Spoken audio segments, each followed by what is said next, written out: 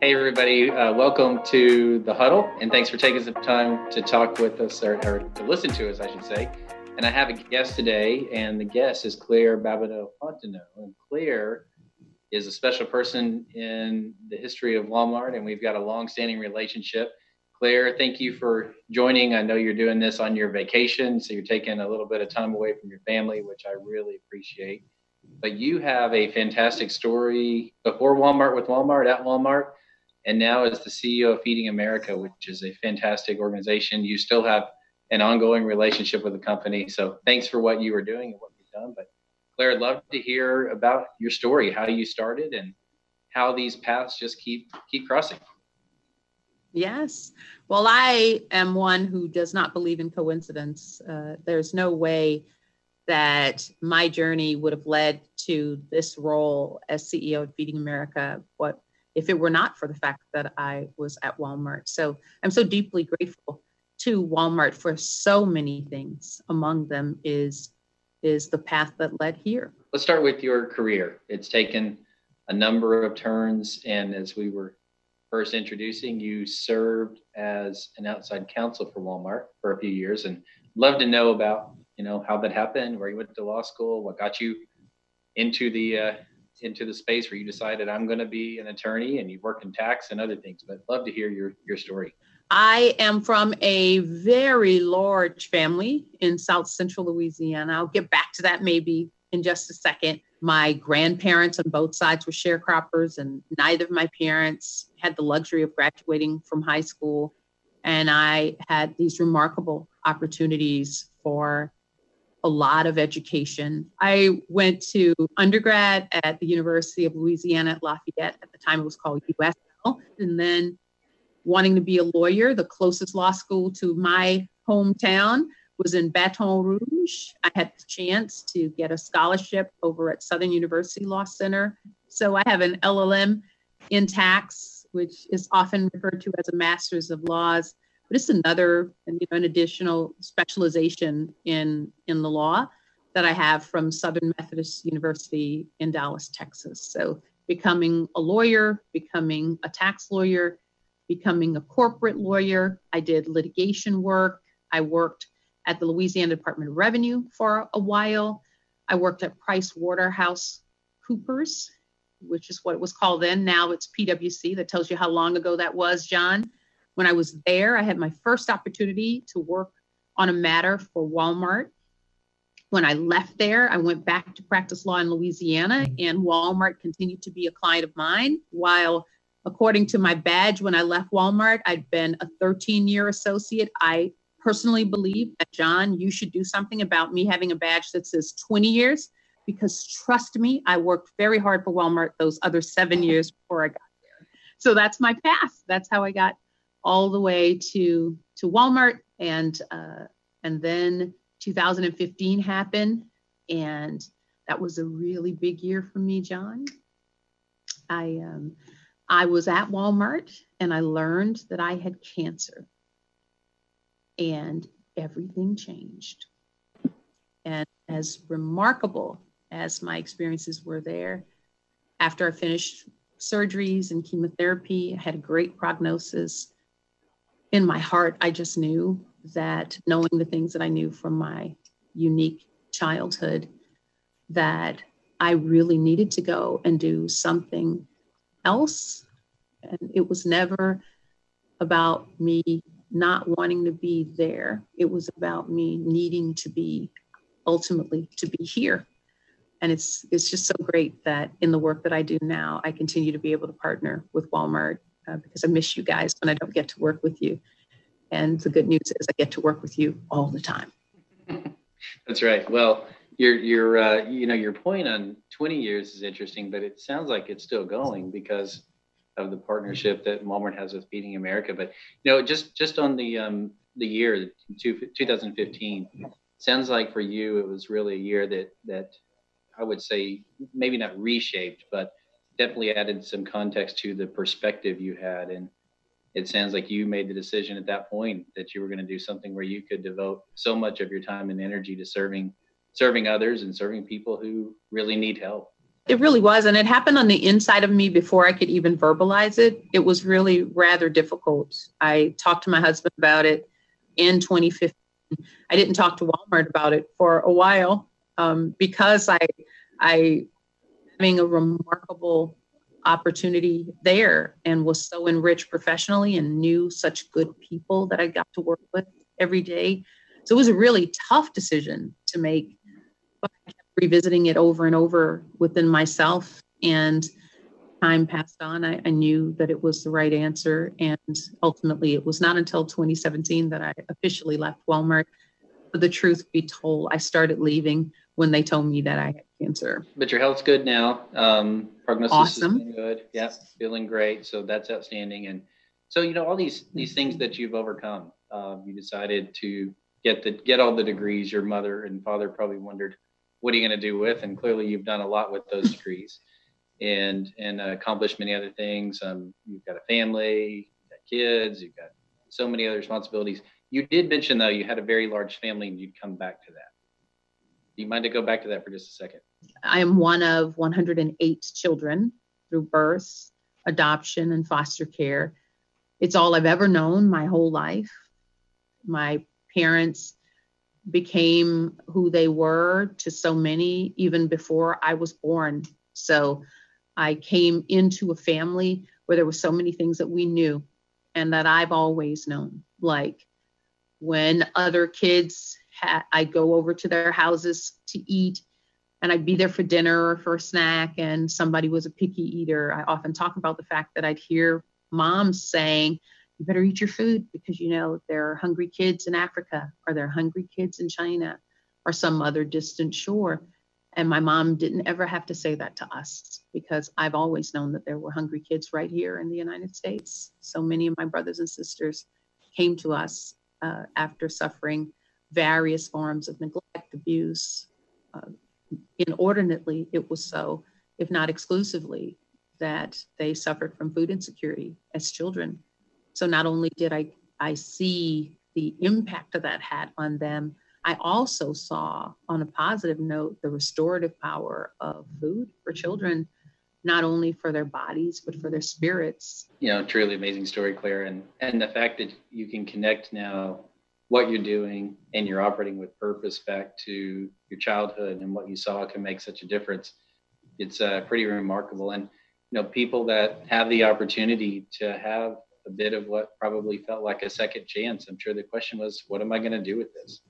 And did you know all those years that buried down somewhere deep inside was always this desire to go back into the space that you're working in now because of what you learned as a child, or did the stars just align and it just came together?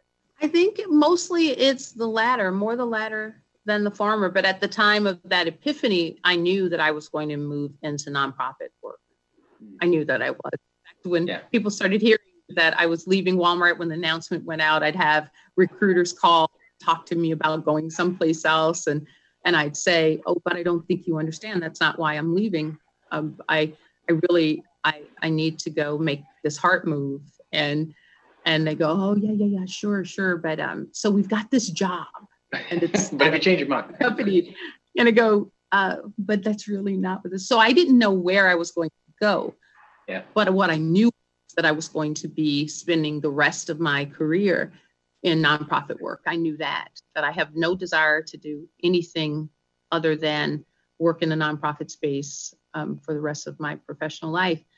But for having done the work that I did before this, though, I certainly wouldn't have been well positioned for that board of directors to have the confidence to say yes to me, and nor would I have felt comfortable with me saying yes to them either. So I don't begrudge any of those things that happened before. And I have even misspoken before John and said, oh, I was late to do this. I should have done this before. Shame on me for not doing it before. And then when I really think about it, I realize, no, I was supposed to do the things I did before. And I was supposed to do this now. So I get to do this now. There's no better time to plant a tree than either 20 years ago or today. And if today you do it. You can't look back because you can't go back, but you can look from here forward. And that was the calling. So Feeding America, I'd love to know, what's the organization like? I've had some experience with it, having been in the company for a while. And as I said earlier, we've been partnering together in some way for at least 7 years, and more to come. But what would you want people to know about Feeding America, the organization? And then I'd also like to talk to you about what it's been like this year as the market and the world have changed so much. Absolutely. So first, who are we? So Feeding America is a federated association of food banks around the United States, 200 food banks across the US and in US territories. I say that we are wherever hunger is in this country. And even before this pandemic, there was not one county or parish, I'm Babineaux-Fontenot, I will throw that parish in there too, John. There was no major geography in this whole United States where there were not people who were facing hunger, from the richest to the poorest. So we touch every county and every parish in the whole United States. So we do that through 200 food banks, through over 60,000 food pantries and soup kitchens and meal programs around the United States, and Good Times, 2 million volunteers around the United States too. We have remarkable donors among them and high among them. In fact, the only donor that we have that touches every single one of our food banks and therefore has the same reach that we have around the US and in every territory is Walmart. So it's interesting how many parallels there are. I'm sure that I would not be at Feeding America right now, but for Walmart and the investments that were made in me and the learnings that I had coming out of my professional experiences with Walmart. I'm also confident that Feeding America would not be positioned to do the things that we're doing right now in the midst of this crisis, but for the types of investments that Walmart has made. And it's just a remarkable partnership. The very first food bank on the planet was started by our founder, Mr. Van Hingel, and that was in the 60s. Fast forward in 79, some of those food banks decided that a national office would be helpful for advocacy work, as well as for coordination, for the distribution of funds, for helping with strategic vision casting, et cetera, all the things that Feeding America does right now as a network. So even from the early stages, Walmarts were providing food to our cause. So during Katrina, in the midst of that disaster, as I was sitting there in Bentonville, Arkansas, feeling really guilty about the fact that I didn't know where members of my family were during Katrina. I'm from Louisiana. Babineaux-Fontenot usually gives that away. But Walmart was stepping up in a big way, in a lot of ways. And one of the ways that Walmart was stepping up was changing the whole dynamics of its partnership with Feeding America, making deep investments, including the types of investments that is really difficult to get from partners, like recognizing that it's one thing to provide produce, which Walmart certainly provides us with really a nutritious mix of food for people facing hunger, but where are you going to refrigerate it?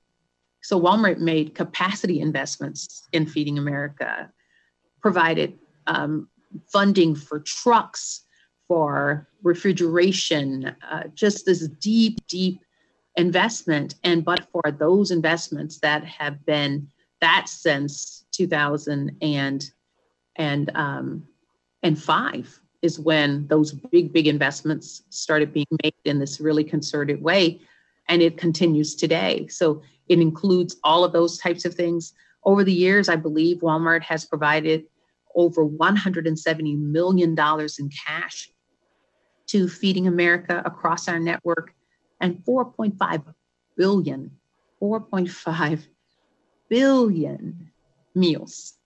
4.5 billion meals. A lot. It's a big number. Wow. It's a big number. It's a big number. And in the 7 years, I think what I was referring to is the Fight Hunger, Spark Change campaign. Yes, exactly. I remember well, just like you do, these events like Katrina. I can remember the days, the evenings, the mornings, what we were going through day to day to try to help. And this year in some ways has felt like that, but it's just happening all over the country, as we've had so many shifts and so many people who need help. But the market has certainly been different. So many people have shifted from restaurants to eating at home. Stay-at-home orders have changed the way we consume. We had a few weeks where there was massive panic buying in the country, and I'm sure that had to have an effect on the donations and what was available. I remember a few days, Claire, where we had stores that we were measuring the in stock, not the out of stock. And at Walmart, we manage and we measure how many out of stocks we have. We were counting how much we actually had in some spots. So I'm sure that had an effect. Has that started to normalize a bit? And how did you get through that? Yeah. Oh, it did. It did. So it is feeling like it's starting to normalize. It's not back where it was. The number one source of food for our whole network is donated food from retail outlets. So when I've had the opportunity to be interviewed, like with the national media, I talk about the fact that if you see those shelves and they're empty, and if you contemplate the fact that that's the primary source of food for our network, that means that our traditional partners don't have as nearly as much that they can provide. But that's one of the ways that Walmart stepped up. You talked about Fight Hunger, Spark Change.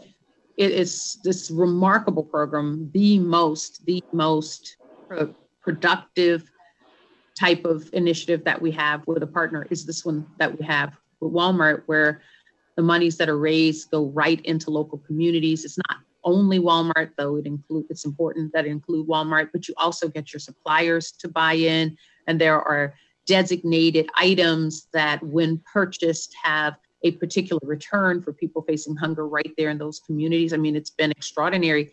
And I talked about big numbers, 4.5 billion, but the numbers around that effort are huge as well. Over 1 billion meals provided because of that effort all alone. So there's so much that's being done. Well, in the midst of this pandemic, clearly you had to adjust to a new normal, and we had to adjust to a new normal as well.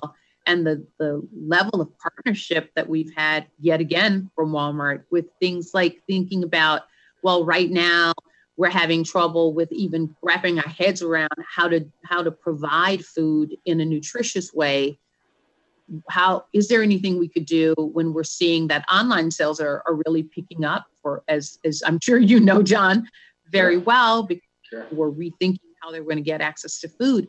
Well, what do you guys go and do? You have the Roundup initiative, where you use more than one online format, and you give people an opportunity to round up their change and to provide that funding to Feeding America. So even when you were trying to figure out how you're going to stabilize your own business, you were also thinking about what the implications were for people facing hunger and what that would mean for our partnership between the two of us. And that's been really, really invaluable as well. So there are so many different ways that you have invested in our work. And one of the things that I loved about working at Walmart is that I knew for a fact that not only was Walmart a remarkable business, but that it also did deep and meaningful things for the communities in which it served. I know that even more today than I did when I worked there. I get to see that reflected in the work that we do together. I actually travel around the United States, even in the pandemic, and I will go and visit food banks and try to help with distributions. And so often someone who was there, oftentimes, in fact, now about 40% of the people who are coming in need of help never imagined that they'd ever need us. And they've never before had to rely upon the charitable food system. And they're there and they feel, some of them, their heads are down. You can see that there's even an element of shame involved in the way that they feel. And I get to participate in helping them to understand that that is, in fact, what we are here for. And when I get these impassioned thank yous from people, I don't always get to say, hey, Walmart, you should feel gratified in this, because there's no way that we would get to do what we do if it were not for the investments that Walmart makes in us. So there are a lot of people across the United States who are deeply grateful for what's being done. And that there's no, again, you're helping to make that happen. Since we have numbers already, so in ordinary times, we were serving about 4.5 or so billion meals a year. And in just from March the 1st to the middle of May, we'd already provided, I should say, over 1 billion meals, 1.1 billion meals. We're anticipating that we're going to provide 8 billion meals over the course of the running 12 months after that. So the need is huge, but I am undaunted because we have partners who are out there helping us to make this happen. I have every expectation that we're going to find creative ways. We're going to continue to partner to find ways to help people. And I feel privileged that I get to be a part of that. And I hope that the people of Walmart, some of those who touch the work that we do together really directly and others not so much, but I hope that they understand that that they should feel proud of the work that their organization is doing with us. Well, Claire, thanks for that message. There are many, many people in the company and around the company, or people like you who have been with the company, that recognize the opportunities that are created here, and they extend not only while you're a part of it, but after you're a part of it, you're still able to impact so many. And our team has done so much for so many this year. And I feel the same way you do, and I couldn't be more proud of the team. And thanks for recognizing them. Claire, your story is an inspiration. It is great to see you again. It's been too long, and I hope to stay in touch. And we should talk more frequently than what we have been, which is, I think, about every year or year and a half. So we've got to narrow those windows. But thanks for what you're doing for the country, for the organization. Appreciate the story. And as you said, this is running on almost a couple decades now of progress of working together. And as you said, the need is real, and it's almost double last year. Thanks for what you're doing, and appreciate you coming on to take some time with us. Thanks a lot. Thank you so much for having me, John. Thank you, everybody out there. We appreciate you. We really do.